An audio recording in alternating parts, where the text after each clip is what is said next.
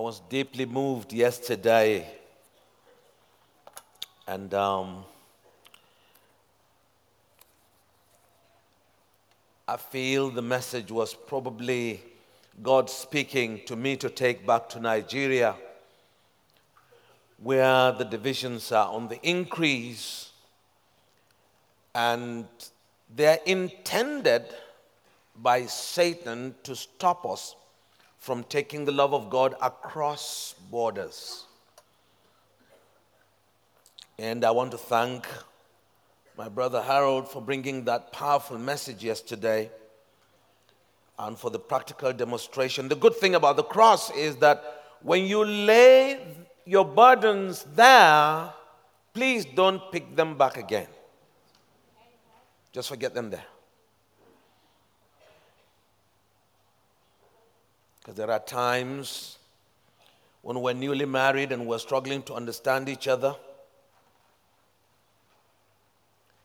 And we had a rule with Gloria that every evening we needed to pray together. In the mornings, we all did our separate devotions. We didn't have any babies, but in the evenings, we must pray and close the day before bed. And like young marriages, I don't know how they are here, but in our culture, young marriages, you're first of all pretty shy of each other. And nobody wants to offend the other.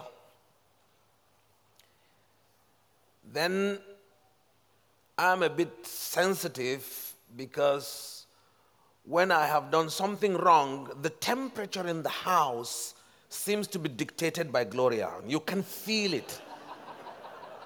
You can actually feel something is wrong.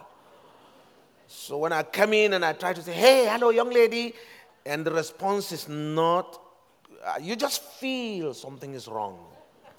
Then I become sensitive and try to be a little bit more clever to say, okay, let's eat something. Now, what do you want me to bring for you? Shall I bring this? And all of that. She will not rebuff it immediately, but she will say, it's all right. And once I begin to hear those short wave sentences, I knew that things are not all right. So when we come to pray, after I've read the Bible, I usually do lead the prayers. But this time around, I'll say, Gloria, could you lead us in prayer? Could you say the prayer for us? And then the prayer goes something like this.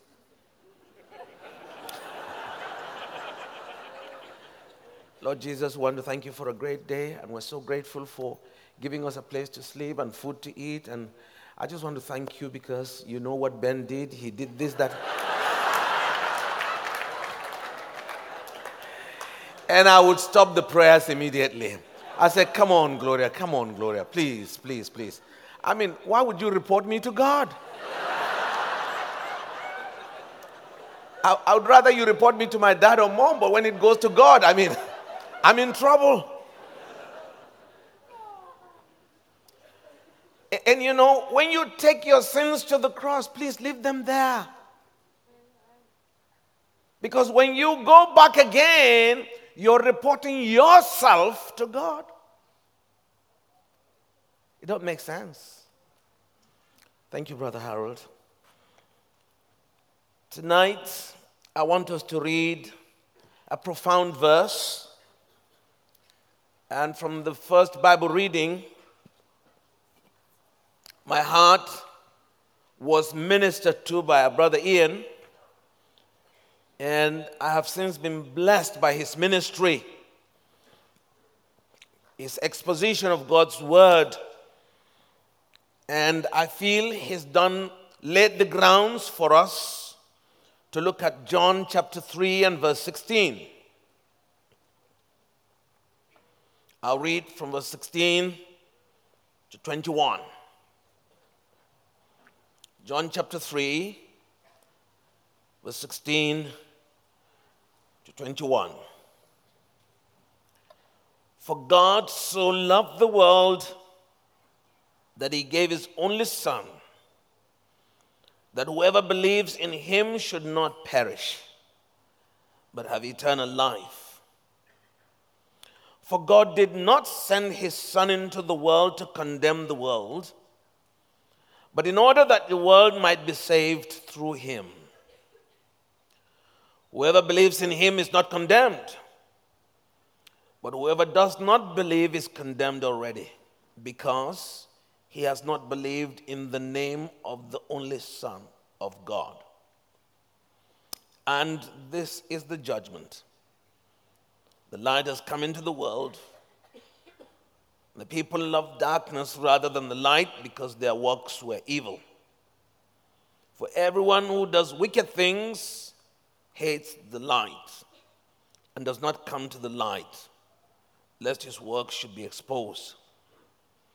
But whoever does what is true comes to the light, so that it may be clearly seen that his works have been carried out in God. Dear God, we're gathered here, we've come here on our own to hear you talk and speak to our hearts. And we thank you, Lord, for providing this tent and all who have labored in it, and all who have put in their sacrifice to make New Horizon available for you to meet with us and us with you. And we pray that you speak to us concerning your unconditional love. Your love that knows no bounds, no conditions. Your love that is so great that you love the world you created. May we know this tonight. May we not only know it, but accept and receive it, that we may become your conduits of love to the world. And we ask it in faith. In Jesus' name, amen.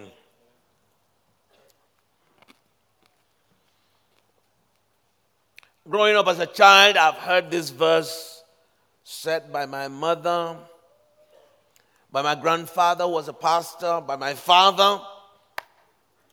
And I know the verse by heart, especially verse 16. But until when I accepted Jesus Christ, did I begin to understand the love of God for me. And it was personal. Because up to that point, I had believed that nobody loves me because I was so terrible. And it is true, I was. In some ways, I didn't know how to do right. And everything I did went wrong. Even when I chose to do right and I put the whole effort to do what was right, somewhere along the line something went wrong. I remember my mother once, I had put every effort from morning till evening to show that I was changed and I had done everything right, and she was quite pleased. Then she asked me to bring my father's flask and teacups just for her to clean them up and prepare them for my daddy's tea. And I went happily and picked them up. As I was coming out, a nail by the door held my sleeve. And the whole thing on the floor, and the flask broke. Of course, my mother, Benji, I know. You will never do anything right. So I stopped doing even what was right. I accepted defeat and I continued to do what was wrong. Until the day Jesus came into my heart. And it was personal to me that Jesus loves me. And I was so excited that Jesus loves me. Even if the world hates me, Jesus loves me. And that was a big thing for me. A very big thing for me. And now Jesus is taking a discussion at a night time with Nicodemus. Nicodemus actually visited Jesus by night. Firstly, he was a Jewish ruler, a member of the Sanhedrin, and they had questions about Jesus, and they were worried about Jesus because of the miracles he was doing, because of the teachings that he was bringing out from God's word. And I wish all of us came every morning to hear how these teachings of the Old Testament laid the foundation for Jesus pouring it out about God in his creation, God in his activity in the nation of Israel, and about God with the nations of the world, and how God is active now. As he was then, he still is active now in history. Nicodemus' problems were many. They are the usual human problems. He has grown as a religious leader. He's always been in the church. For our own generation, that's what we know. He's been in the council and probably in the diocesan's board. He's a very senior church man. He gives his tithes, he gives his time, and he even teaches and occasionally preaches if the bishops allow him to. But Jesus was teaching something new in his ears.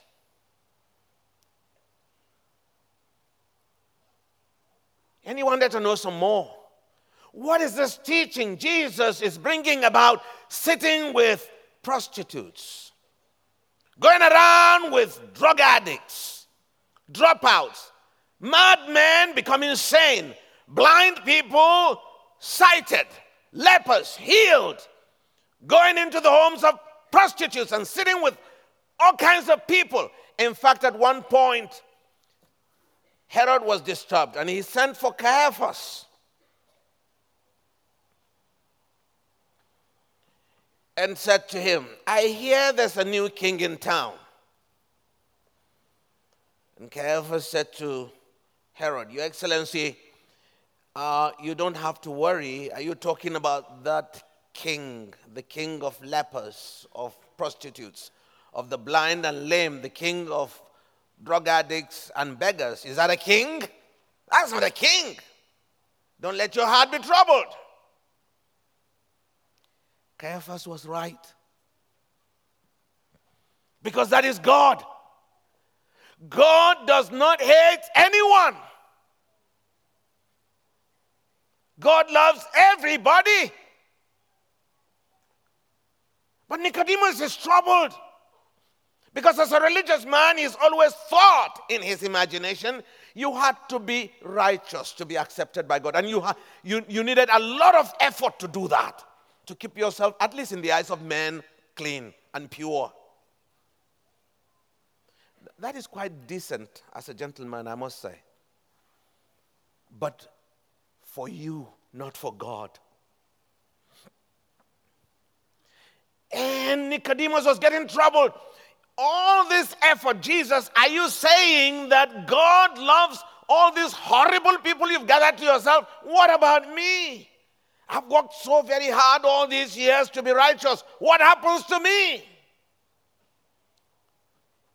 And Jesus said to him, except a man be born again, he cannot enter the kingdom of God.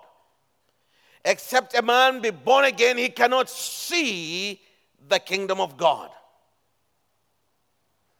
And Nicodemus said, okay, Jesus, so how do we solve this problem? Do you mean at my age? And he was probably close to 70 or a little bit more.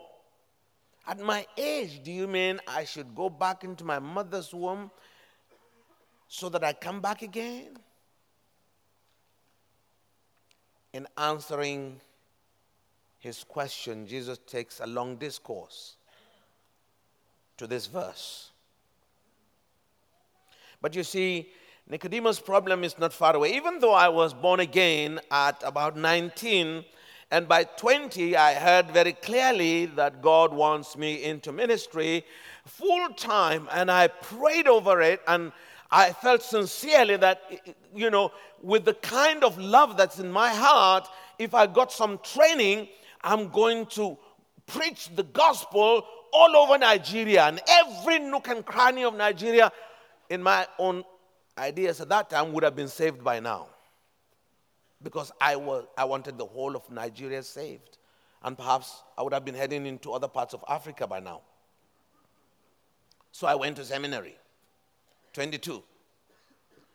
I didn't last 2 weeks in my first day in the seminary. It was assignments and assignments and assignments. And I said, excuse me, I'm here to learn the Bible because I want to preach.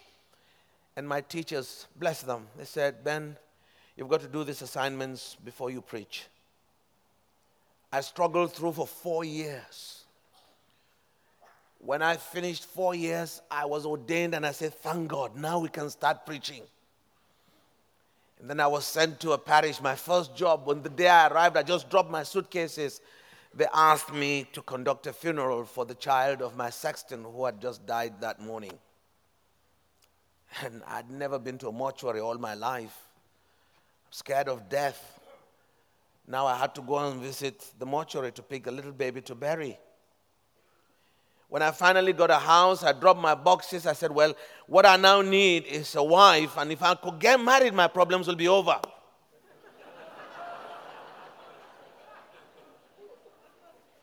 A year and a half later, I got married.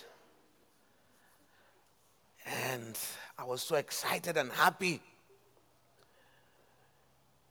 First problem, second week of our marriage, because I lived, I was a friend of many people in the city. It was in my house that the music practice, drama practice came to take place. So the only place I could find my quiet was in the bathroom, in the toilet.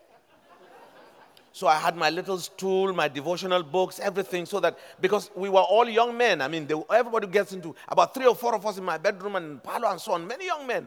So if I wanted a quiet, I go into the toilet, lock it up, and sit down there for an hour.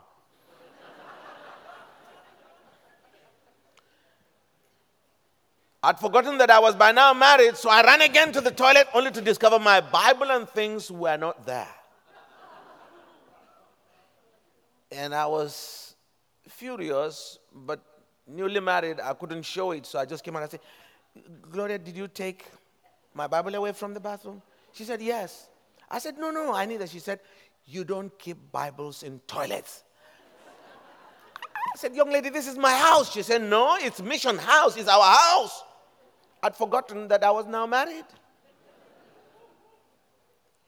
That little argument became the mark of our house morning, afternoon, and evening, because my house was now totally rearranged. I didn't know where my socks were kept anymore.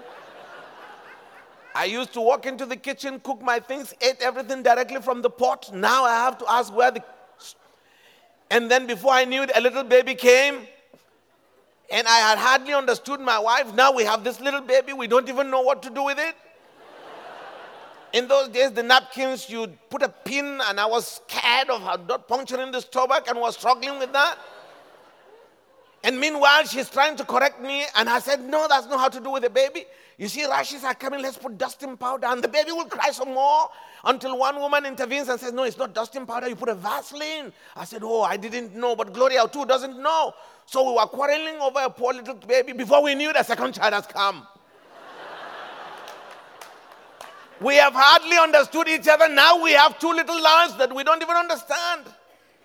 And then she's always complaining. My house was here and the church was just by the gate down there, walking distance, and yet she will come late. And I said, why do you come to church late? Oh, Ben, you're not helping me. Okay, I wake up 4:30 in the morning. I bath the baby. She will still come late. What's wrong with women?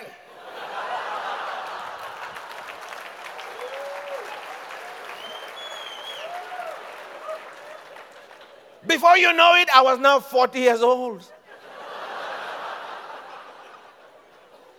And I said, Lord, and the children have increased and we had only 1 car. Ben, I need the car. I said, no, Gloria, I want to have a board meeting. No, you need the car. Okay, I'll take a taxi. We were quarreling over a car. The children are growing. They've broken a hand. Somebody has broken the door. Someone has broken the bed. Oh! Before you know it, by September, I'll be 60.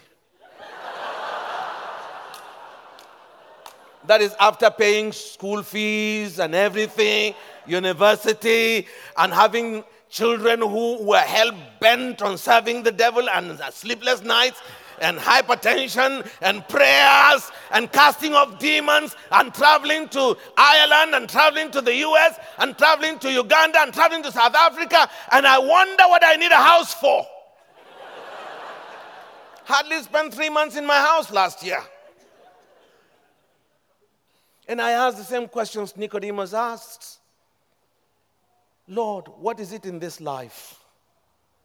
You tell me, how many days of your life would you say, of whatever number of your lives are now, how many of those days would you say, you really have enjoyed this life so much that you don't want to live this life?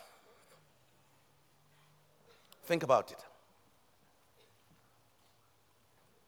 How many days of your life have you really enjoyed? And by now, Nicodemus' age is telling on him, he's looking at death, because at this age, you're nearer your grave. I mean, when you're young, you don't think of the grave. You always think some old man should die. Some old woman, oh yeah, they're dead. Okay, oh sorry, oh I'm sorry. But guys, you're coming the same direction. Don't you know, young people? I didn't know that. We're going that way too. From the day you're born, you've left the womb, you're heading to your grave. And Nicodemus is wondering, what will happen to me when I see God face to face? Help me, Jesus. All my religious activities, all my religiosity, what is it worth?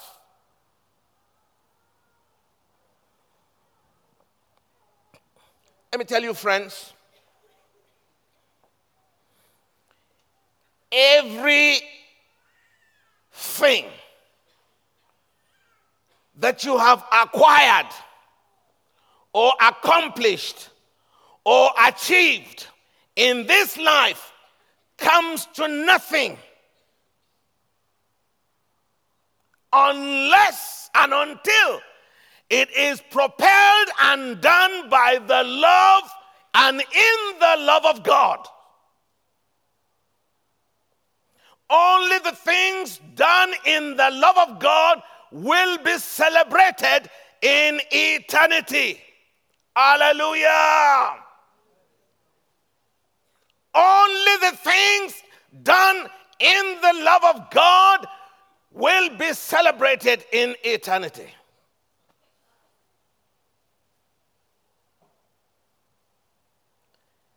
As a young priest and up to this age, I have buried so many people. Actually, I'm waiting for my own funeral. I've already written my service.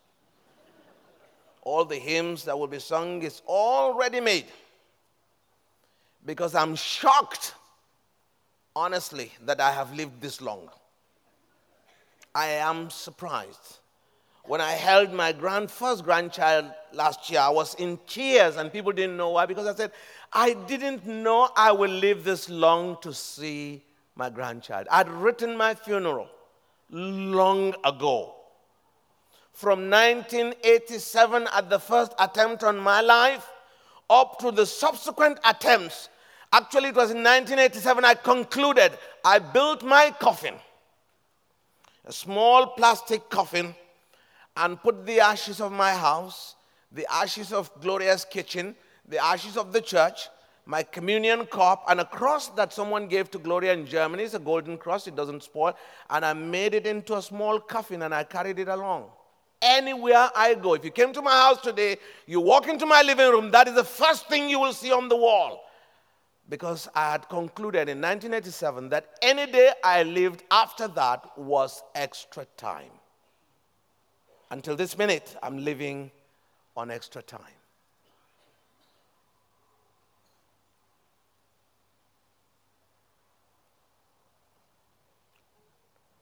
Nicodemus was troubled. And I think we should be troubled with Nicodemus, because what's your life?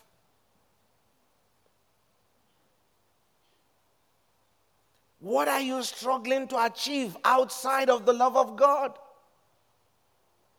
And as a pastor, I've conducted so many funerals, and I've looked at people go down the grave.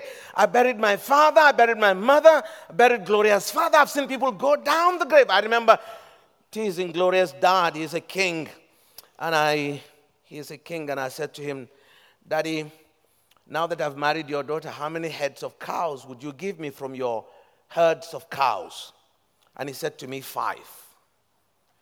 After 10 years of marriage, I went to ask him, how many have my cows delivered? He said they were all male. They don't deliver. I said, You mean there are still 5? He said, yes. I said, you are tricking me, you this old man. Then he fell ill. And we had to take him to Jos. So we brought him all the way to Jos. And we brought him to the hospital. Now all his children were gathered.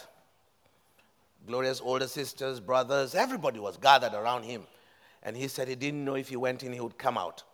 But that he now began to tell them he had 200 heads of cows somewhere else, another set of cows with somebody and somewhere, another, over 1,000 cows this man had.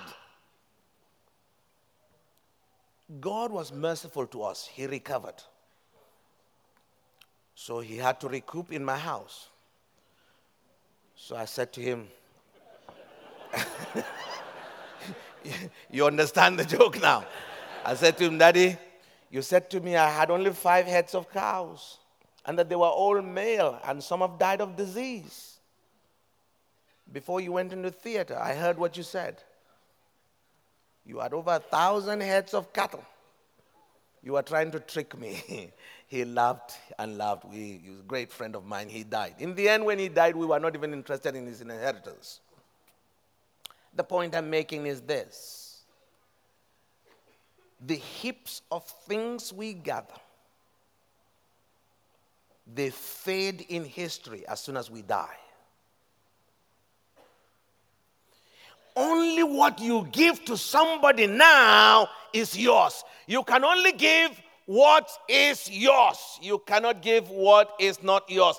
And Jesus nails it to Nicodemus. He said, for God so loved the world that he gave his only son, Jesus Christ, his only son, that whoever believes in him should not perish but have life eternal.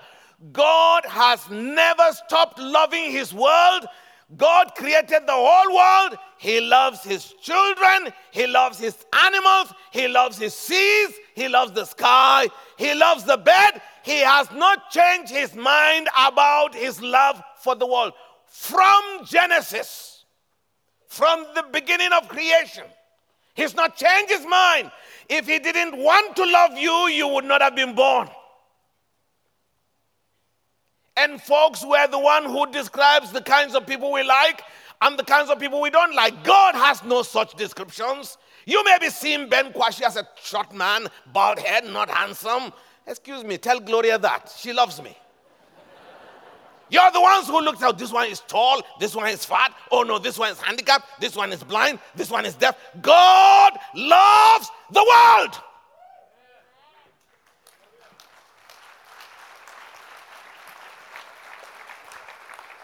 Stop feeling bad about yourself. God loves you as you are. Black, yellow, red, white, green, blue, purple. God loves you.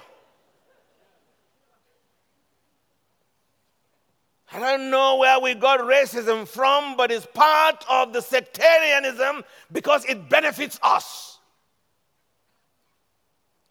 It damages God's image. Nicodemus was hearing this truth as though for the first time. He's been reading it from Genesis, but didn't understand it. He's read it. He's even taught it, but didn't understand it. One of the dangers of teaching and reading without understanding is that you will be as dumb as the people you pass it to.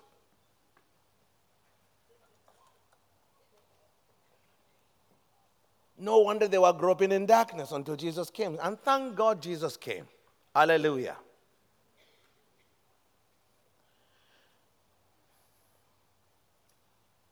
God loves the world. And I think that needs to stick down. Because if we do not understand this love of God for the world, we will be restricting God. We'll be creating conditionalities for love of God, whereas God loves the whole world equally.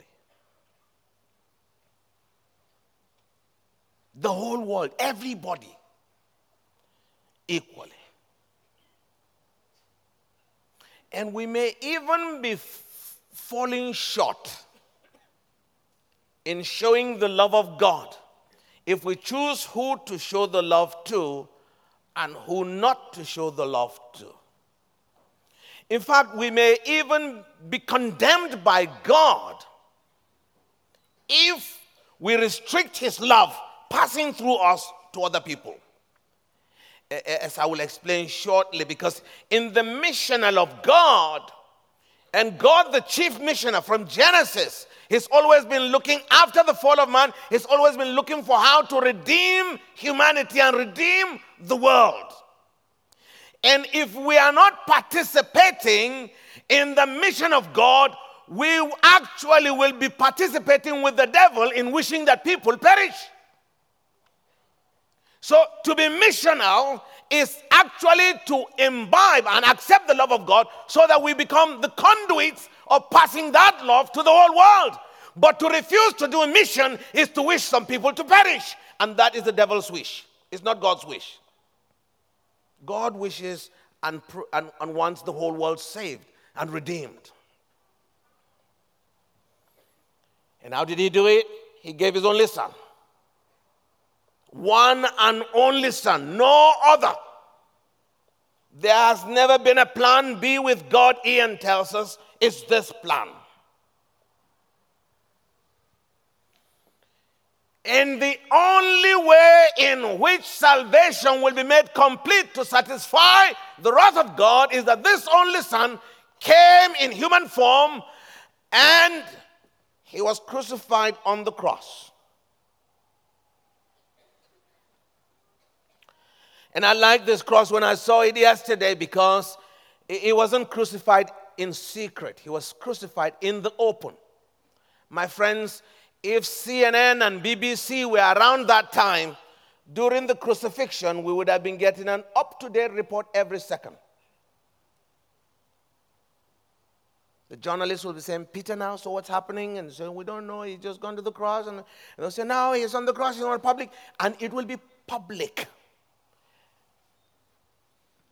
The cross of Jesus Christ and his death on the cross is beyond human fabrication.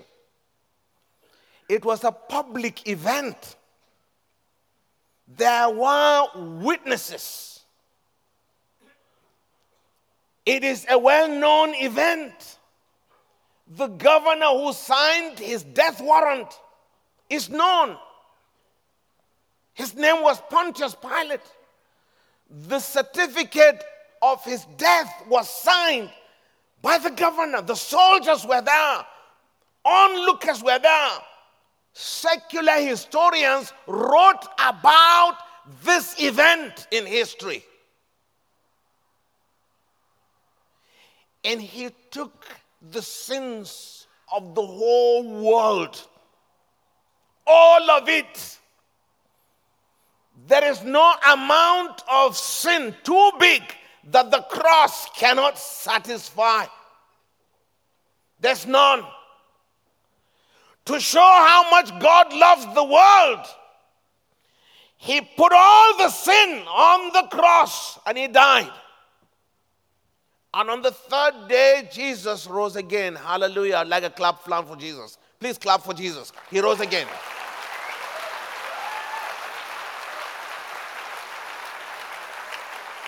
Jesus deserves our praise because he defeated Satan, he defeated death, he defeated the cross. So no impediment anymore that will stop the flow of the love of God to anybody. No more hindrance.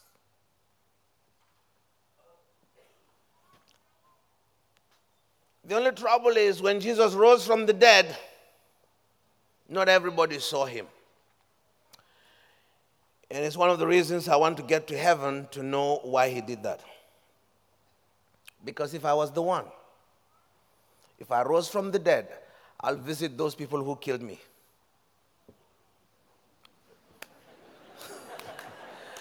I will visit them one by one.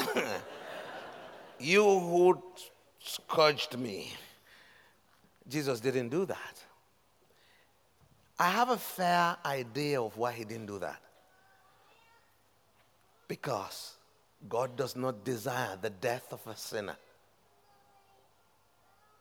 And even on the cross, Jesus said, "Forgive them, Lord, for they do not know what they're doing." They don't know. The love of God is so sympathetic to our human failings, our sins, our wickedness. And he can see that the amount of alcohol you're taking is going to damage your liver. And he's saying, this kid is going to kill himself. Oh, have mercy. Angels, help him. He can see the drug shots you're taking, the cocaine. He can see, he says, you're going to kill yourself. No one is going to kill you. You are killing yourself. He can see the anger, the bitterness, the hatred you're keeping in your heart is injuring you from inside. You're not a happy man. You look at everybody, you're frowning. Your face comes together. And God can see you're hurting yourself. Let it go. Let it go. You don't know what you're doing. Let it go. Let it go, so that you can be free. That's why Jesus died on the cross, so that you should no longer carry the sins. You should no longer be carrying the weight of sin. You should no longer be carrying. I'll tell you this story. An old woman in Africa, it's an African story, goes to get firewood. And they usually would go about 3 miles to get firewood in the bush and come home. On this particular day, a young village boy who does a taxi with his pickup van, coming back, he saw this old woman carrying her firewood on her head. And he stopped.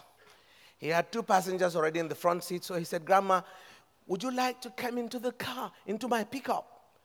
I'll take you to the village, 2 miles away." She'd walked a mile already. She said, "Oh, my son, thank you so much. I'm so tired. I've been carrying this heavy firewood." So he took the firewood from her, put it in the pickup, helped Grandma get into the pickup. And he drove his pickup. As they were driving, he was taking a right turn, had to look in the mirror, and he saw the old woman carrying the firewood in the pickup. He stopped his car. He said, "Grandma, why are you carrying it?" And she said, "Oh, my son, I don't want to be such a trouble to you. You've done so much to help me, so I thought I should reduce your burdens by carrying it on my head." And he said to her, "Grandma, if you carry it, you're carrying it for nothing. Just drop it. Both you and the firewood will get safely. You're not any weight to me." And there are many of us carrying such hurts and wounds. When Jesus is saying, "Drop it. Drop it. No need to carry it. No need to carry that anger. Yes, he's hurt you. He's hurt you deep. Jesus knows, but drop it here. Yes, they've killed your child. They've killed your son. They've killed your everything. Yes, drop it. They denied your promotion at work. You wouldn't talk to them again. Drop it. Oh, that church, they are terrible people. They've talked too much about me. Drop it. It doesn't matter what it is. Drop it. Because Jesus' death on the cross is capable of carrying you, your diseases, your sicknesses, your iniquities, all of it. The cross satisfies it all. Hallelujah. All of it. No need to carry it. For God so loved the world that he gave his son to carry your problems, and more than that, to carry you on eagle's wings and soar.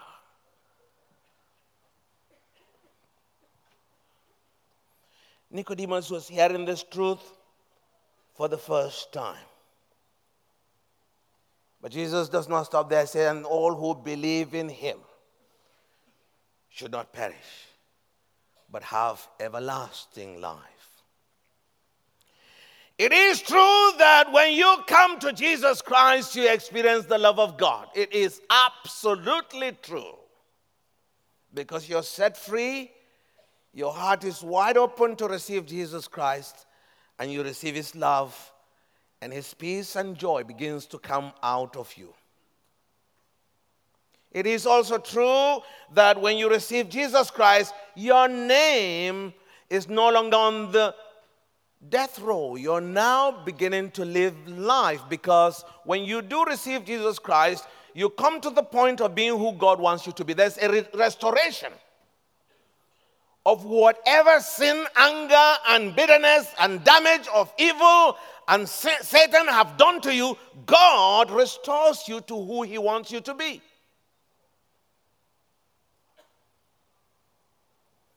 But it is also true that when you now believe in Jesus and you believe in his name, something supernatural, the work of the Holy Spirit, begins to work inside of you,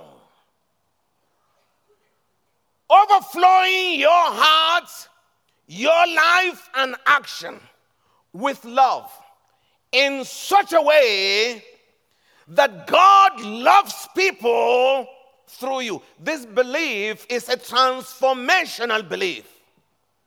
So when Paul writes to the Romans, he says, I appeal to you, my dear brethren, therefore, be transformed by the renewing of your mind. This is what the Holy Spirit does when you receive and believe in Jesus. Your heart is changed, your mind is transformed, and you become now an instrument through which God begins to love people through you. We just saw this evening how a young doctor, Hudson Taylor, responded to this love of God. He couldn't keep this love to himself. Somebody needs to share of this love.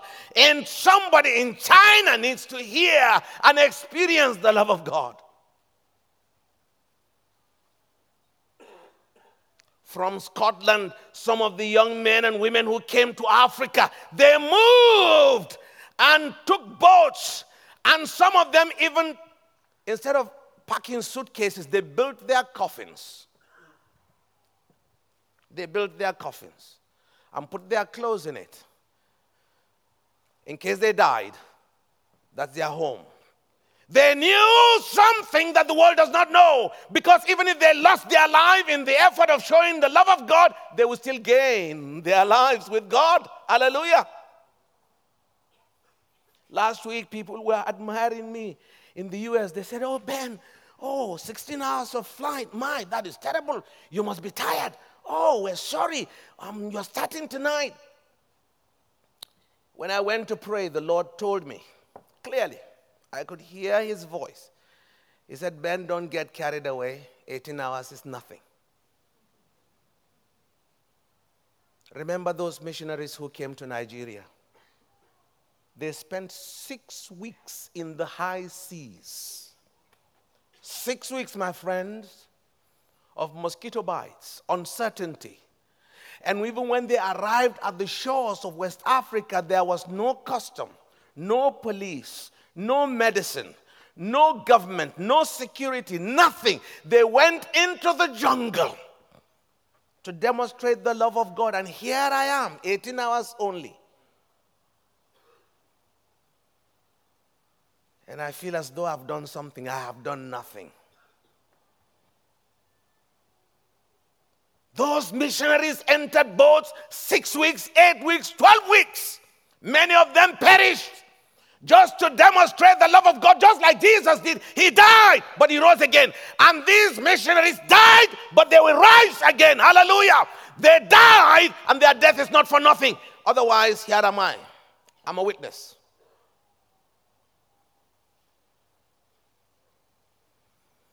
We'll come to the point where in our Christian faith we are beginning to think, oh, it's not safe. It's not safe to go to Jos. It's not safe to go to Kano. It's not safe to go to Congo. It's not. Where? Tell me where is safe. Is it safe to be in South Carolina? Forgive my language, but please, that is something. Is it safe anywhere? I don't know any mission of God that is based on safety. It's not the first consideration.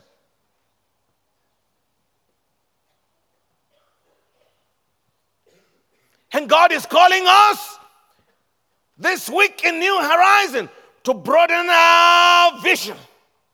Because He's poured His love unconditionally to us. How come we are creating conditions to show the love of God? In 1979, was this young girl, I was 78. I was in seminary, and we had gone to hospital visitation as part of our deputation as young seminarians. And Lassa fever had just fallen, and they had brought patients from Maiduguri and into Vom Hospital. And we were also afraid to go to the hospital for our hospital placement as students of the seminary, because Lassa fever is a horrible fever. If you come in contact with somebody with a Lassa fever, you get it and you die, because up to now, no treatment for it. So, and it was my turn. But I asked, who is looking after the patients? And there was this young 18-year-old Nigerian girl. I was to later on find out her name was Caroline. A committed young Christian girl. She was a first-year nursing student. She stayed with those patients. They died, and she died.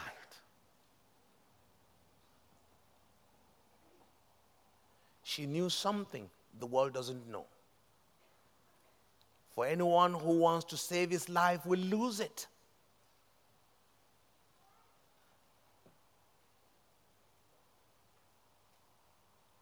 She died. And it was a huge impact in my life from 78. I then knew that this life, the safest place to put it, is in the hands of a loving Father who gave His only Son to die on the cross.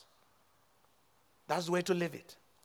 So that if you die while demonstrating and showing the love of God, you go to be with Jesus. If you live to be the conduit of giving out the love of God to the world. Whether you die or you live, you are in good business. You lose nothing. Clap for Jesus.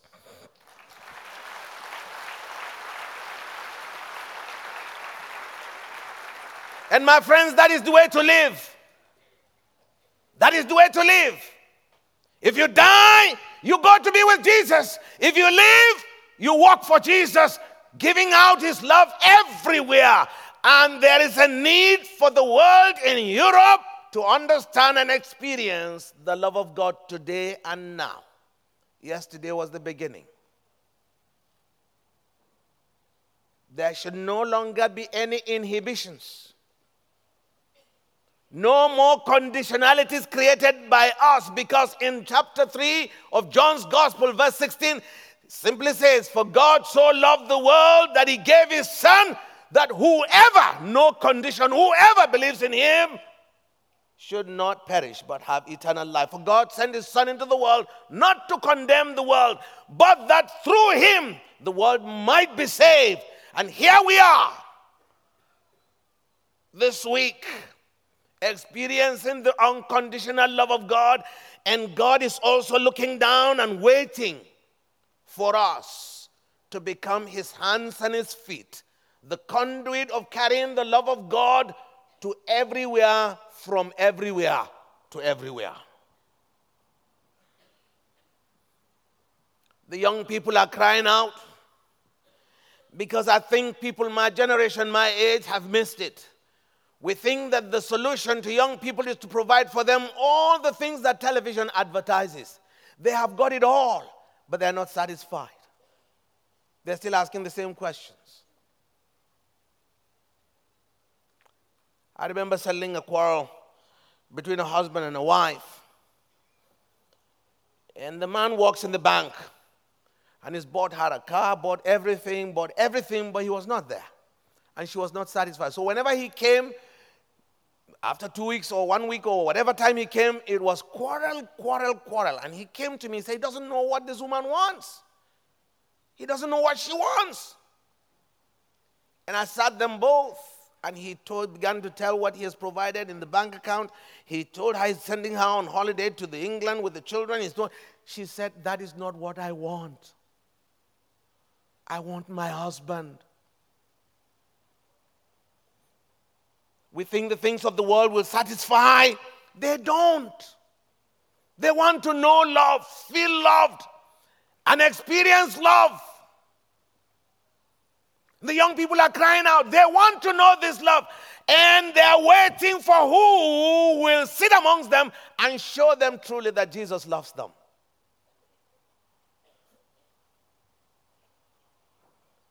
We are receiving the raw end in Africa because our children now, our young people now, nobody seems to understand them because internet is everywhere. Television is everywhere. Any channel you want on earth is available in Africa, in Nigeria especially. One day I came home and my 3-year-old, then he was 3 years old, he said, Daddy, I said, yeah. He said, Daddy, I can bounce. I said, you can what? Bounce. That was a language I didn't know. In a bishop's house, you can bounce? I said, what do you mean by bounce? He said, watch me, Daddy.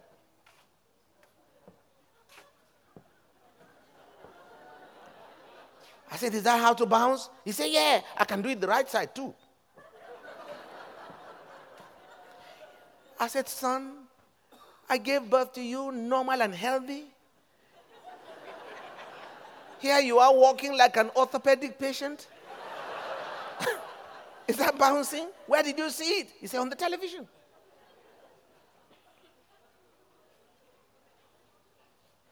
You can bounce.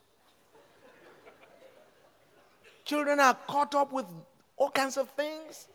They're looking for children ministry. They're looking for all ages ministry. Mary Slessor began to know of Calabar at age 8 in Nigeria at Sunday school. She knew of Calabar.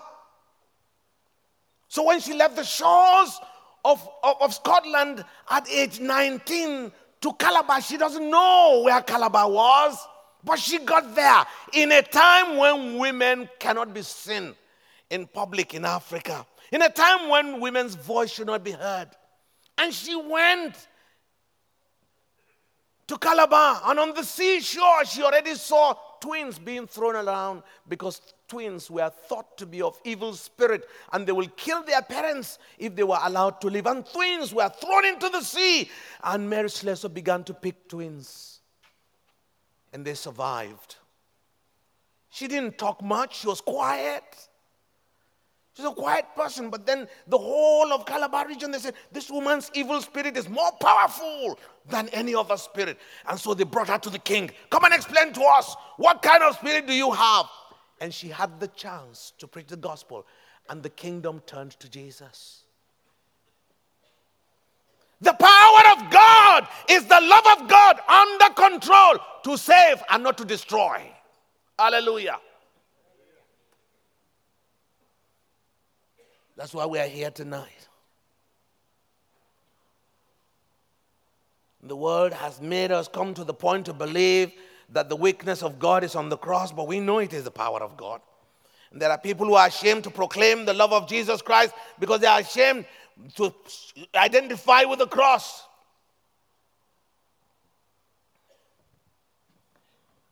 Let me end with another story.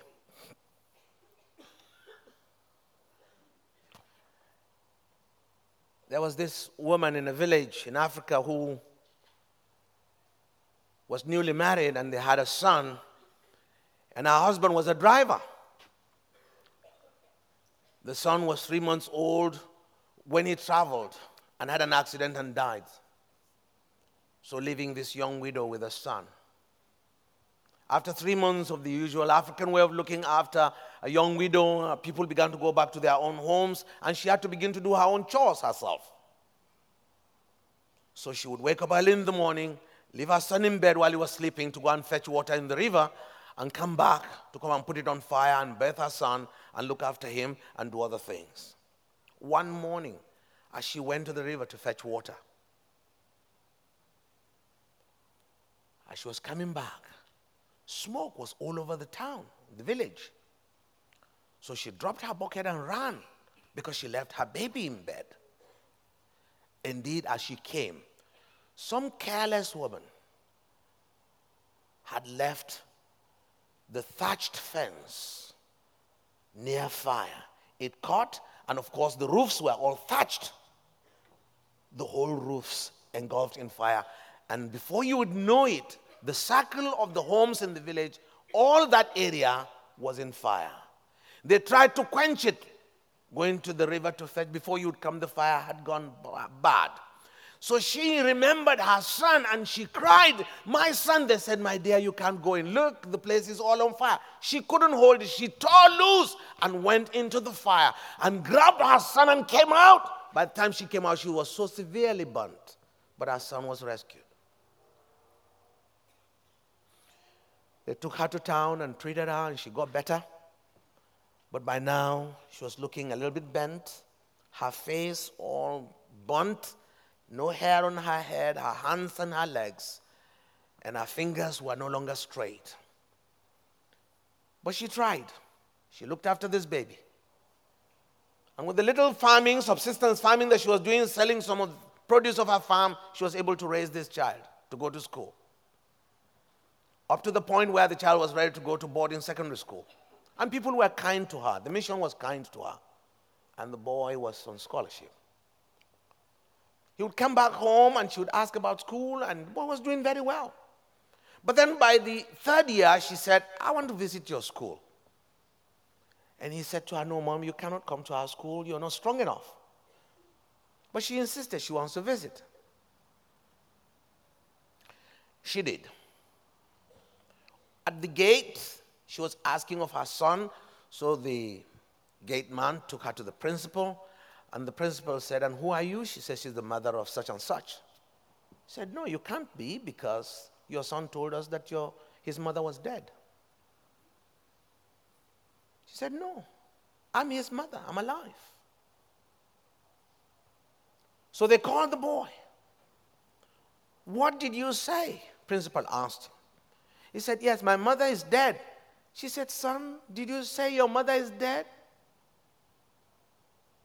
She opened her bag, removed her wedding photograph, and showed it to the principal. She said, "I'm his mother. His father died in a car crash." And she looked at this son and said to him, "I know why you're ashamed of me. But look at this photograph. I've not always been ugly. I was a beautiful young lady. But there was a fire. And I had to rescue you, and all the fire burnt me instead of you. That's why I look like this. It was in order to rescue you that I look the way I do. Son, are you ashamed of me because I look like this? If I didn't rescue you, I wouldn't look like this." In arms together, and everybody there, principal called everybody, they cried and they prayed and prayed. The boy looked at his mother and said, "Mom, you did this for me?" She said, "Yes. I'll never be ashamed of you again." We know the story now because he grew up to be a surgeon and treated his mother to the best that he could and gave the testimony.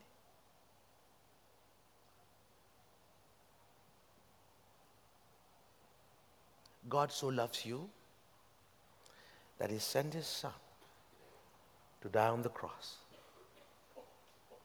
We're going to leave this place tonight no longer feeling shame of the cross. Because only through the cross can we touch people's lives with the love of God. And remember, any investment outside the love of Jesus Christ is a waste. It will not count in heaven. Only the love of God is celebrated forever in heaven. God has always loved the world. He's not abdicated his responsibilities. He loves the world, and he loves the world so much that he gave his son Jesus. And you who knows Jesus need to go out now to touch the world with the love of God. Tonight, I'm going to invite you to come forward in a moment of surrender to the Lord, to say, Lord, I want you to use me to reach out. Some of you may be going to China or to Moscow or to Africa or to anywhere, but you've got to offer yourself, say, Lord, reach me, reach the world through me. I know your love. I offer your love to the world. I want the world to know your love. And you're going to stand and say, Lord, here I am in Ireland, Northern Ireland, in England. Lord, use me. Let the world know the love of God through me.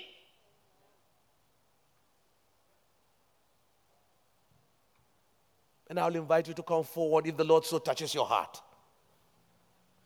Let us pray.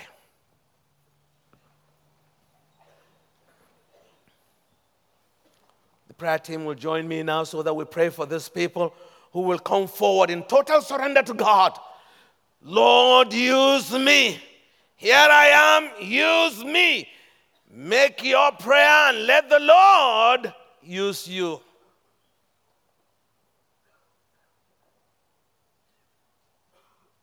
All to Jesus I surrender.